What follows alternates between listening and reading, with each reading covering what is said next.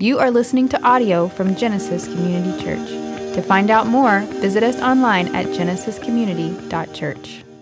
Amen. So kids up to second grade who are going back to a classroom can go back there now.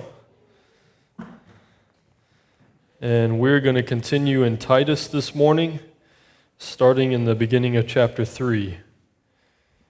So if you want to get that ready to go. Happy New Year.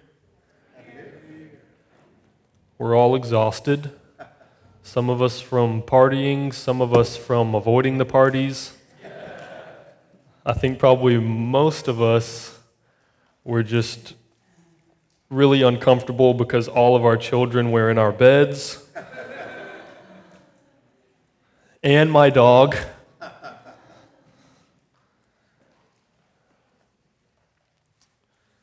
All right.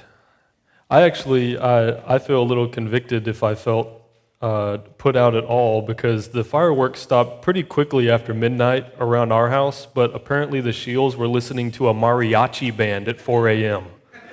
So I'm good. I think I'm good to go. All right.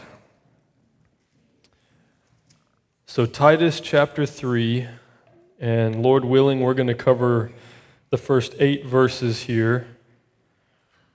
So just as we normally do, I'll read this out loud if you'd follow along, and then we'll pray for some help. Paul says to Titus, "Remind them to be submissive to rulers and authorities, to be obedient, to be ready for every good work, to speak evil of no one, to avoid quarreling, to be gentle, and to show perfect courtesy toward all people.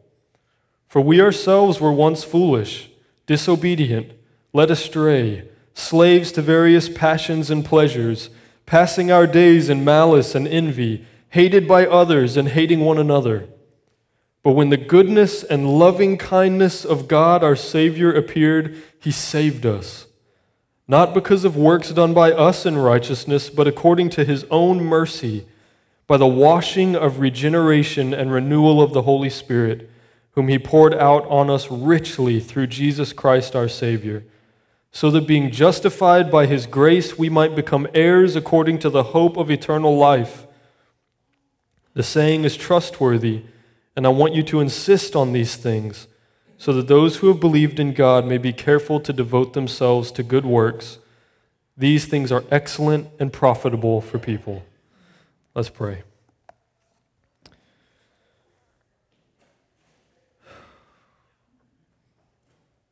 Lord, we need your help. Father, thank you for your word. Jesus, thank you for coming and dying and raising from the dead and ascending to the Father's right hand and giving the Holy Spirit to us. Holy Spirit, thank you for coming and inspiring these words and filling the hearts of those who believe in you. Spirit, please help us now. Please teach us. We know, Lord Jesus, that you promised the Holy Spirit would lead us into all the truth, and we ask for no less this morning than to know all of the truth that you would have for us this morning. We recognize, really in keeping with this passage, that there is nothing natural inside of us that would cause us to draw near to you, that would cause us to hope in you or desire you. But we know because of the presence of you, Holy Spirit, in us, that there's hope this morning, that we would draw near, that we would love God, love this word, and learn from it and obey it. So please speak to us this morning. We ask in Jesus' name, amen. All right, so just by way of reminder as to just where we've come from so far, Paul is speaking to Titus. Paul had traveled through the island of Crete, a really rough place, and an island in the Mediterranean, a large island, and it had a really bad reputation for being a place where culture was undeveloped, even in the world's eyes, in terms of morality and things like that. So Paul traveled through Crete and saw some people come to know Jesus and saw gatherings of believers developing, and yet he had to leave. And he sent Titus back through Crete, and he told Titus that he was leaving him there so that he might put what remained into order and appoint elders in every town as he had directed him. So he was seeking to see the church in Crete become organized, become formed around the scriptures, and be led by godly men who could constantly encourage the people to believe the word of God and to live out the word of God.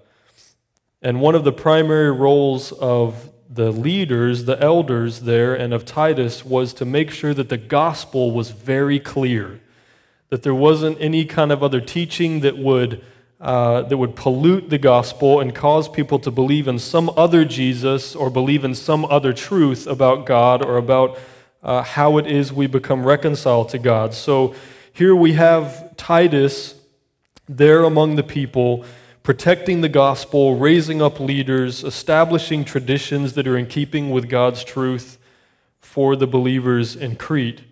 And then he comes towards the end of his letter to Titus and he says these things.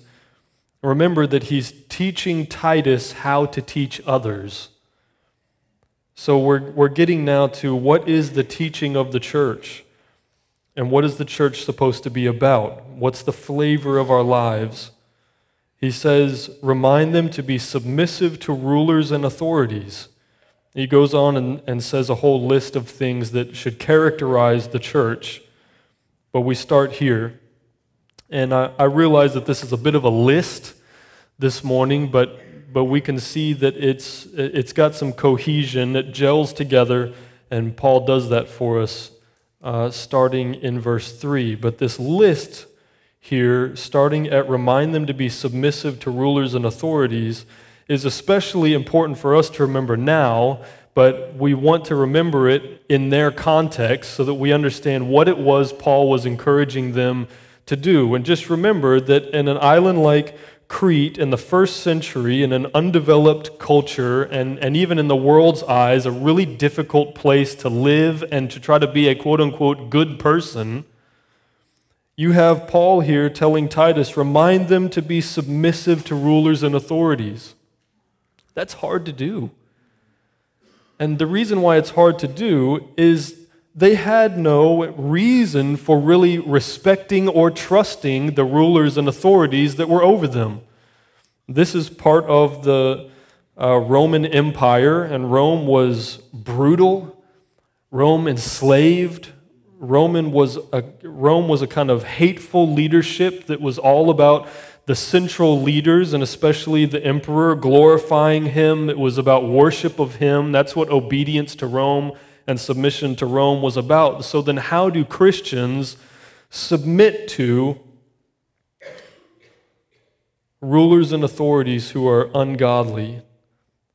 Well, like I said, this is especially important for us to kind of learn from right now. We're just have this presidential election in the rearview mirror.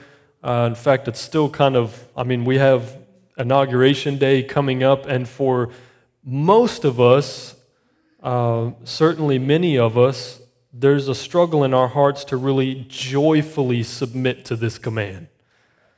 I don't know how you deal with things like this, but a lot of times I can find some kind of spiritual energy or some motivation to submit, but not to do it really with any joy at all.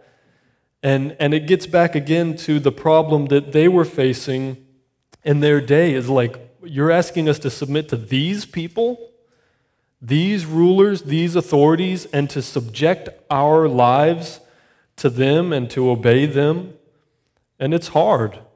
If we're being honest, this was probably one of the most wild elections we've ever experienced. It just, at times it seemed out of control, didn't it?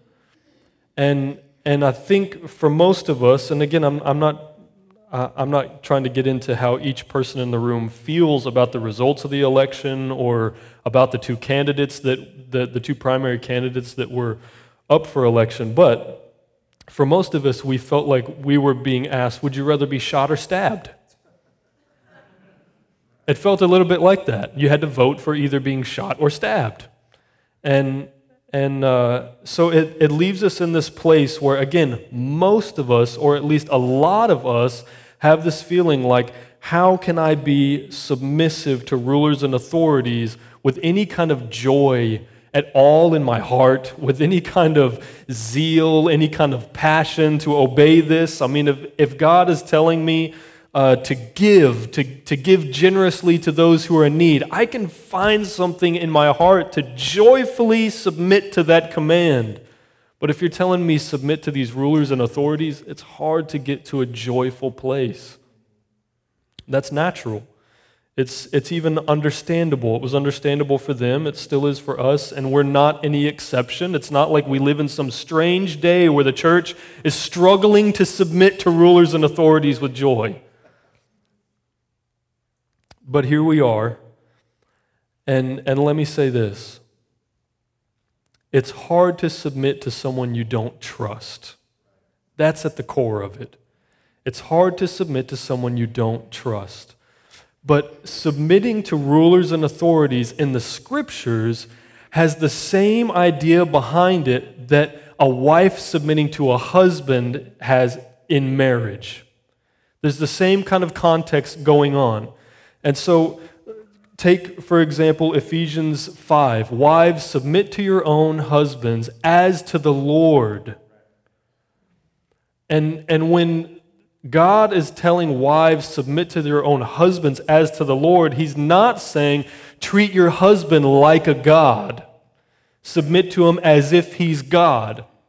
Rather, it's saying, step back and see your submission to Him as an act of submission to God. So it's the same idea here. How can we joyfully embrace this command to be submissive to rulers and authorities? How can we do that with joy in our spirits? Because we know we're doing it unto the Lord. We're doing it because He said so, not because they're worthy of it, not because they're so respectable, not because they're so trustworthy, but because God says submit. So we do so. And I think we can find maybe a little more access in our hearts to joy when we know we're doing it unto the Lord, because the Lord is worthy of it. He is worthy. He is trustworthy. So being submissive to rulers and authorities then is connected to this next phrase, to be obedient. And being obedient here, I think, carries a kind of a double meaning. It's connected to the idea of the rulers and authorities, that we're to be a people who are not disobedient. We're not going out of our way to disobey rulers and authorities, to be a thorn in their side. This is the reason why sometimes I get a little bit uncomfortable with the idea of the church of being this like rebel base in the empire, and we're all kind of, did you miss the Star Wars thing? I'm the only geek in the room.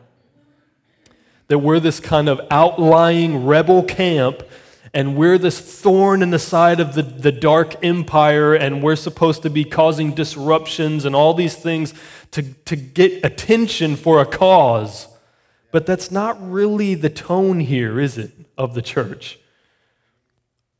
We're to be people who are obedient, who are submissive. That when the world looks at the church in terms of even political things, they see the church as people who are calm, who are steady, who are unafraid. That we're not trying to subvert. We're not trying to get around the authority. We work under and within the authority of the government.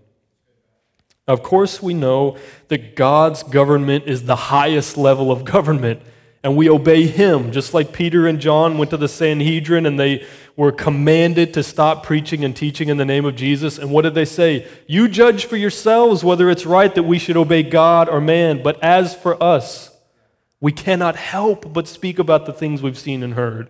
So they told the rulers and authorities, we have to disobey you when it comes to obeying God. if you're going to pit us against our highest authority, we will obey God and not you.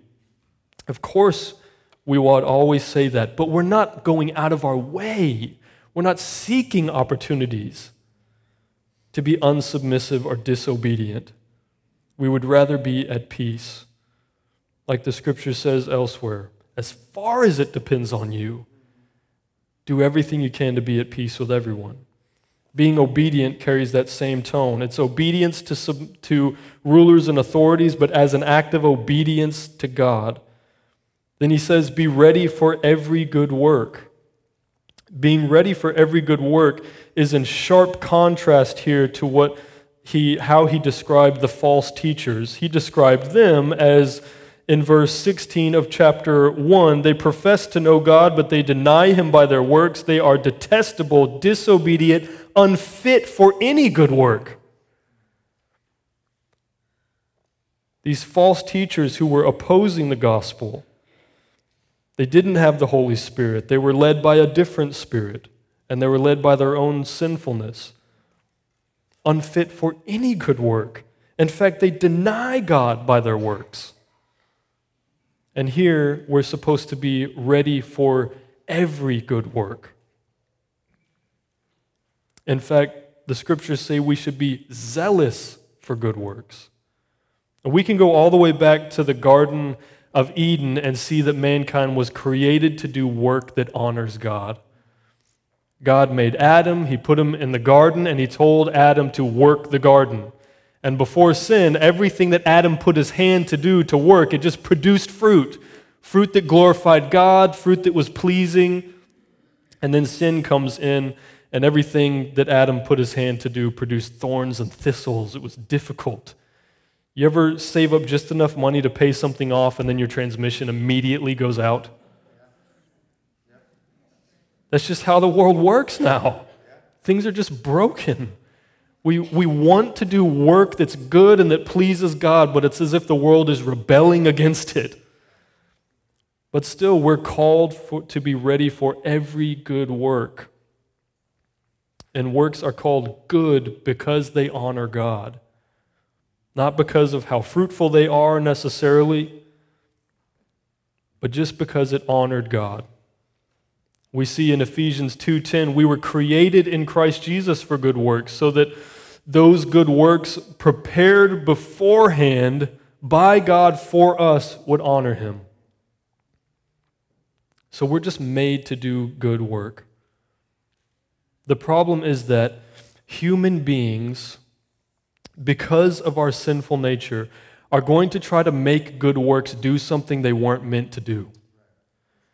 They were meant to honor God, glorify God. They were meant to even be something that's encouraging for us, that God created us for us, so when we're doing it, we're in line with God's design for us.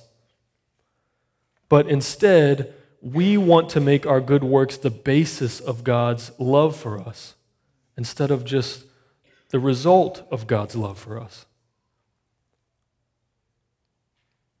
That's the issue, primarily, that Titus was combating here in the church in Crete. That when he says we should be ready for every good work, the world, the false teachers were telling them it was only by their good works that they would be able to have any favor with God. That God would look at them, see their good works, be impressed, and decide to recruit them for his team. And of course, we know this goes back to a Jewish law-based way of pleasing God, honoring God, being unified with God, that if you obey God, then you'll be God's. If you disobey God, he'll reject you. And it completely forgets the gospel. It forgets God's grace. And we'll get more into what Paul says about that. But we were made for good works when we should be doing them. I think sometimes we're so concerned about being legalistic that we just pretend doing good things isn't really a part of the Christian life at all. That just being good and doing good is not really Christian anymore. It's just grace, man. It's just grace. Like you're just supposed to be who you would have been anyway, but now that you're covered by God's grace, it's okay, free pass, get out of jail. And nothing changes. But if we're supposed to be ready for every good work, in fact, if good works were created for us to do, and we were created for good works in Christ Jesus, then something should change and something should be different. And now good works are not us trying to earn God's favor, but us working from a place of already being approved of by God. We do good works because we love Him. Then starting in verse 2, Paul says, again, this is a reminder, remind them to speak evil of no one, to avoid quarreling, to be gentle, and to show perfect courtesy toward all people. So please don't forget here, we're talking about kind of the flavor of the church, the culture of the church. What are we like? What are Christian people like? I know that this list of errors, this list of sins, here speaking evil of people, quarreling, maybe a lack of gentleness and a lack of courtesy towards people, maybe doesn't feel like it competes that much with some of Paul's other lists of sins. Sexual immorality, debauchery, idolatry, these kind of things where you're like, whoa, that's like varsity level sinning, and this feels a little bit JV. Like, talk bad about people. I mean, come on. That's not that bad. And yet, here's the list. Paul took the time to write down specific things that he wanted the church to be characterized by. And these are the things that he chose to tell Titus, remind them to speak evil of no one. Now, I don't think it's a mistake that comes right on the heels of being submissive to rulers and authorities. Because we could sure be submissive in that I'm not going to go out of my way to break laws, but then with our tongues, we could speak evil of rulers and authorities as if we have all kinds of plans. Tear them down, speak about them as if God made a mistake by allowing them to come into the position that they're in, as if this is some kind of horrible derailing of the will of God. But we're to speak evil of no one, not even people who hate us. You notice there's no categories here. Speak evil of no one. So if we're characterizing the church here, our lives, what are we supposed to be like as the people of God? We really guard our mouths, don't we? He goes on and describes, this is a list of things that all kind of fit into the category of speech. To avoid quarreling, to not be people who are quarrelsome, who are argumentative, who are unwilling to let go of a fight, to be gentle, and to show perfect courtesy toward all people. This gentleness and perfect courtesy literally can be translated as meekness. That's what the words actually mean. And we know, again, that meekness is not weakness. It's not that you have no power or you have no position or no opportunity to change the situation you're in, but instead you decide not to. You could affect, you could influence, you could rebel, you could dishonor, you could disobey, but instead you choose not to. You choose to be at peace. The way this is translated is really good. It's really faithful. The word meekness could have just been thrown in there, but it wouldn't carry the full weight. And I love the way it's translated, to show perfect courtesy toward all people. I feel like in some Christian movements, there's this idea that being a nice person is somehow completely irrelevant. That we're to be just truth tellers. Just truth tellers. How often have you met a person who talked a lot about just being a straight shooter, and they were like the rudest person you've ever met? And then you've got other people who are more concerned with being nice, They just want to be courteous, and you find them to be at times unable to say the truth. The Christian person is to be a person who speaks truth and a person who does it with perfect courtesy. You're, again, not going out of your way to cause trouble, to cause division, to cause pain. You would rather be at peace if it was possible. So then we have this characterization of the church: submissive, obedient, ready for every good work. That readiness is about eagerness. It's about preparedness. You're on the tips of your toes, ready to jump in for any good work. We speak evil of no one. We avoid quarreling. We're gentle. We show perfect courtesy toward everyone, regardless of how they treat us. This is our demeanor, our attitude, our life towards them. And then verse 3 happens.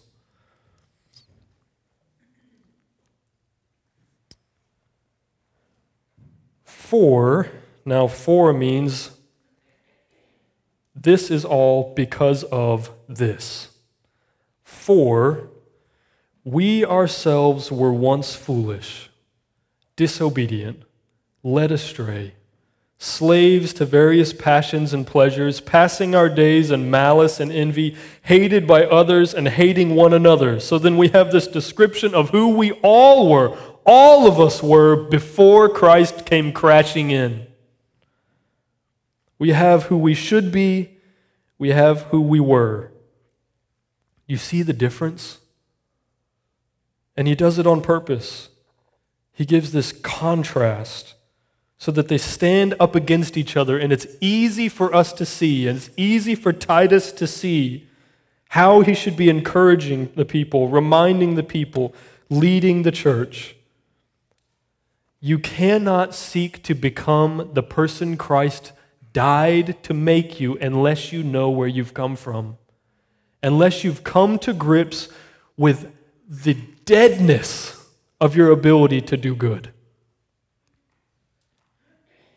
We ourselves, that's you and me, that's Paul and Titus, that's the Cretan believers, the Jewish believers, all the Greek believers.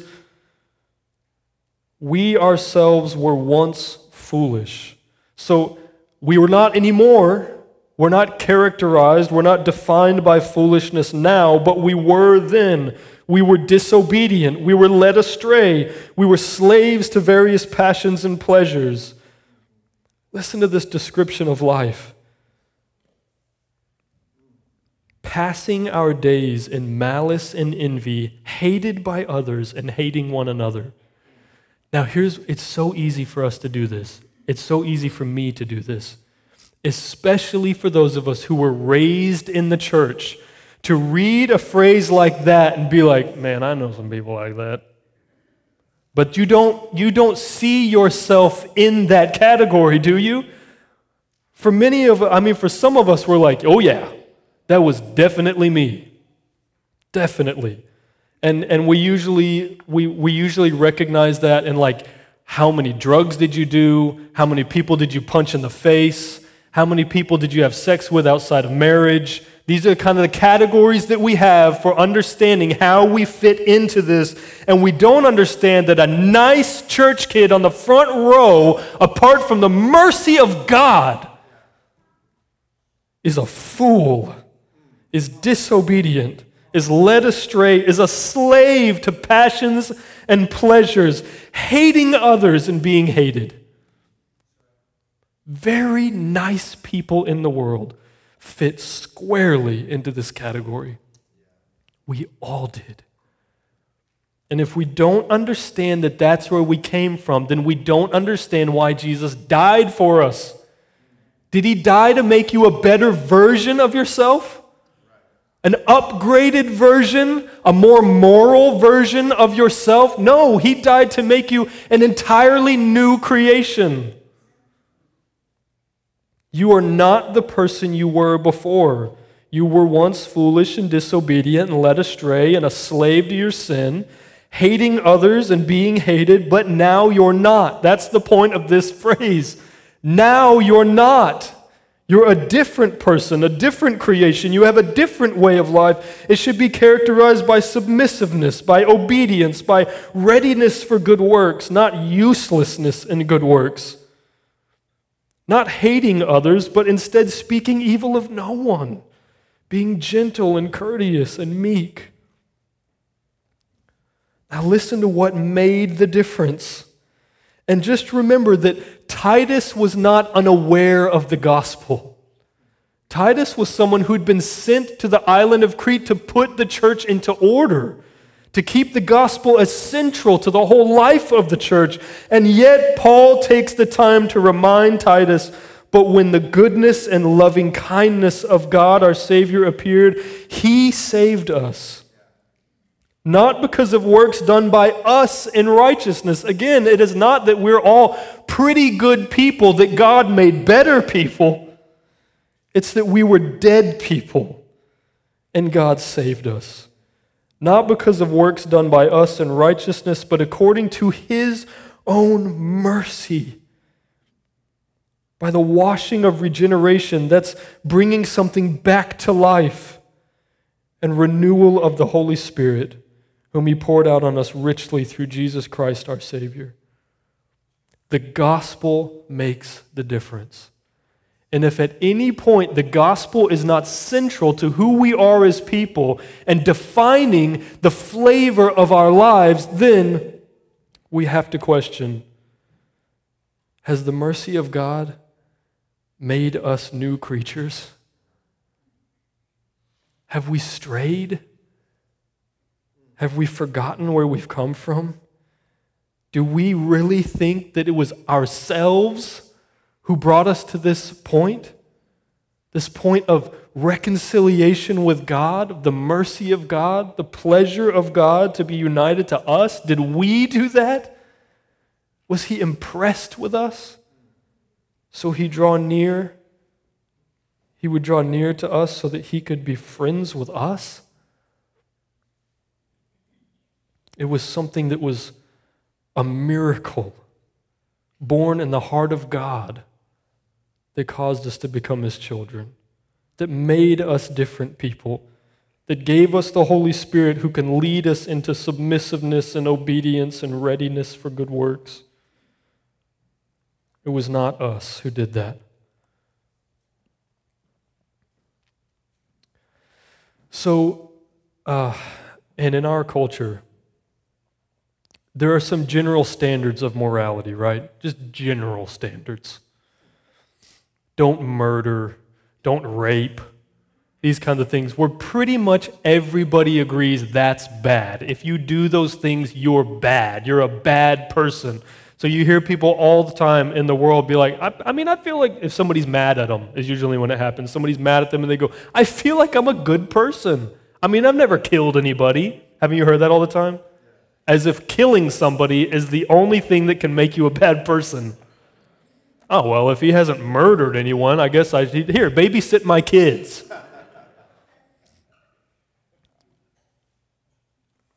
So if you break these rules, you're a bad person. Keep these rules, you're a good person.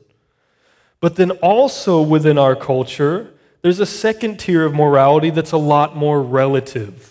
There's a lot more debate. There's more of a choose for yourself kind of mentality about this kind of stuff, like getting drunk, like gossiping. Some people, even in the world, just because they were raised kind of in a moral home, are like, we're not going to gossip about people.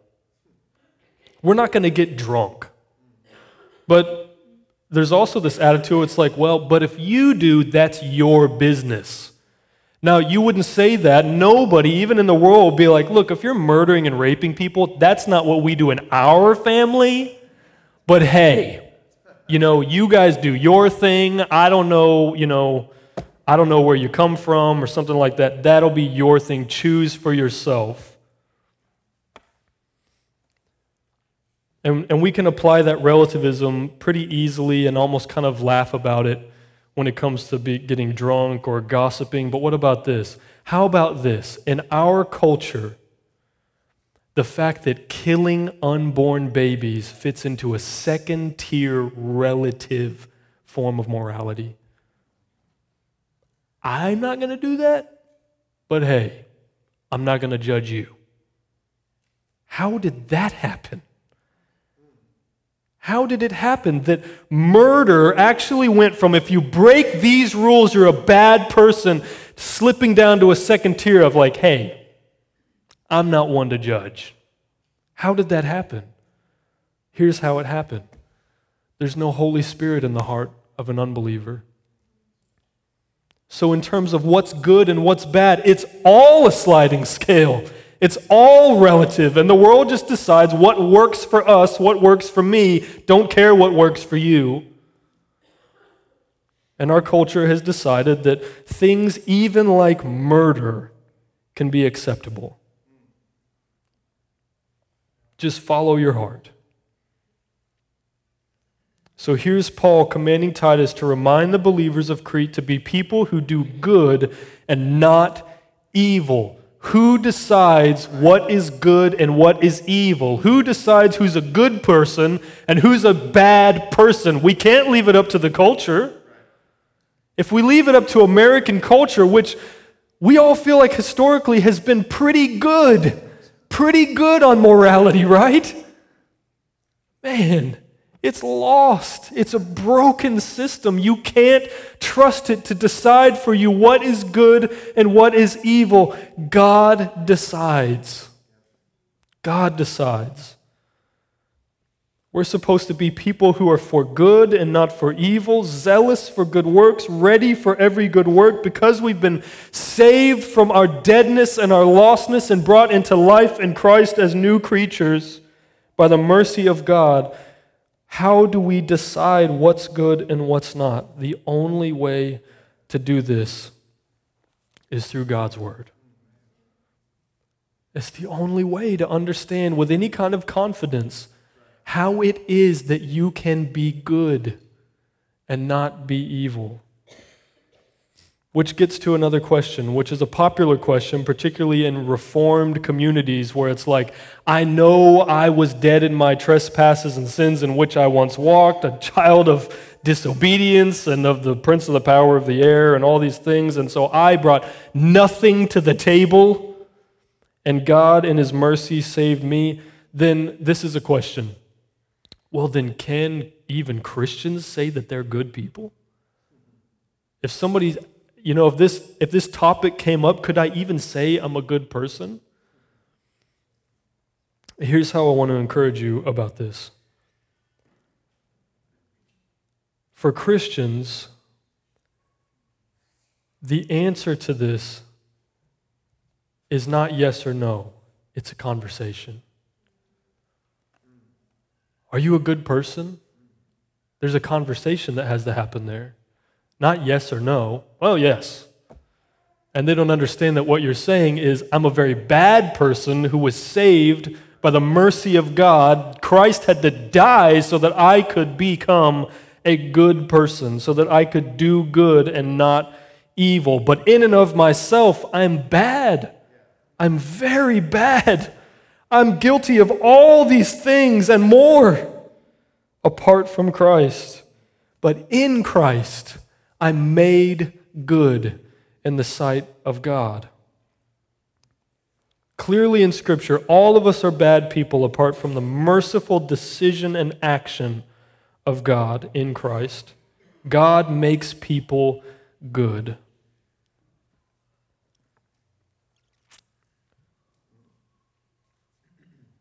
And we should be good people. I know that may sound so simplistic, but I want you to step back and look at this passage. Like, don't have your nose buried in it, seeing one word at a time, but back up and listen to what this is saying. You once were very bad people, but God has saved you and made you good people. Be good people. That sounds like Sunday school, right? Christians should be good people, kind people, merciful people, submissive people, obedient people. And now listen to what he says, starting in verse 8. The saying is trustworthy. The saying is trustworthy. What saying? What he just said. What he just said is trustworthy. You can bank on it. You can count on it as perpetually true. That it's only by the mercy of God that we've been rescued from the penalty of our sin. That he poured his mercy out on us through Jesus Christ our Savior, so that being justified by his grace, we might become heirs, recipients according to the hope of eternal life. This saying, the gospel, is trustworthy. The fact that the gospel creates a people who are zealous for good works, who are glorifying Christ, this is trustworthy. And listen to what he says. I want you to insist on these things. Insist on these things. We insist on the truth of the gospel. We don't just kind of commend it to you. We insist that the gospel is purely true. There's no aspect of it that's debatable, that's up for grabs, that's questionable. The gospel of Jesus Christ is absolutely, categorically, always true. We insist on this. We insist on God's mercy as the foundation of what makes a Christian person different from a non-Christian person. We insist on this. It is only by God's mercy that we've been saved and we've been changed. We insist on the gospel creating people who are passionate for good works. There's a lot of implication there, isn't there? If we insist on these things, that the gospel changes you and prepares you and equips you and sends you for good works, then that means people who believe in Jesus will not sit idly by. They will be involved. They will do good works. Not because they're trying to earn God's favor, but because they've already received it. Believing the gospel and living according to the truth of the gospel is excellent and profitable for people.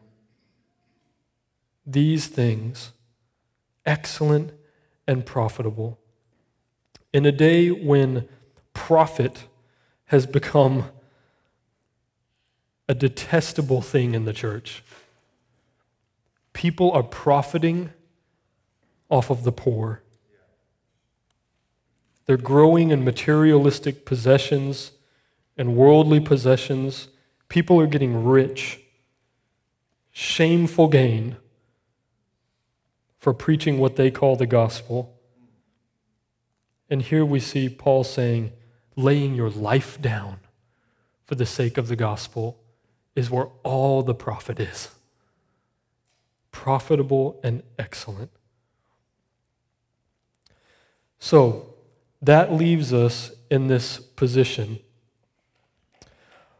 of being reminded of who we are to be, that we can only be those people if we recognize where we come from and we trust in the mercy of God to rescue us and lead us into a new kind of life, a life that's in Christ, that's for Christ, about the glory of Christ, and that we are insistent, not just kind of passively aware of these things, we are insistent on these things. That leaves us in a position of being ready. Being ready. Being eager. Desiring to do good. Desiring to please God. Worship God. Honor God in everything we do.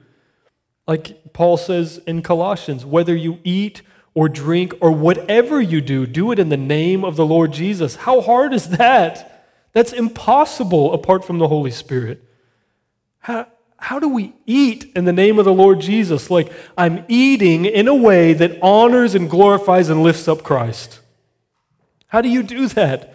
With gladness and thankfulness and worship to God and camaraderie with your brothers and sisters and welcoming the outsider, being hospitable. That's how you eat in the name of the Lord Jesus. So how do you speak? How do you work?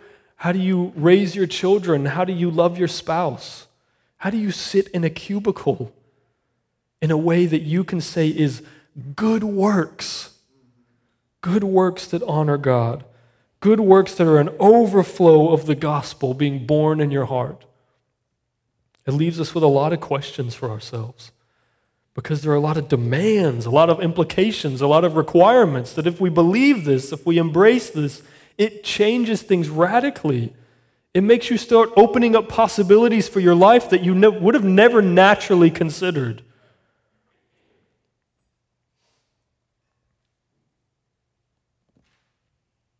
I'm going to leave it there and let the Holy Spirit do what He can do. Let's pray. Thank you for listening to audio from Genesis Community Church. To find out more, visit us online at genesiscommunity.church.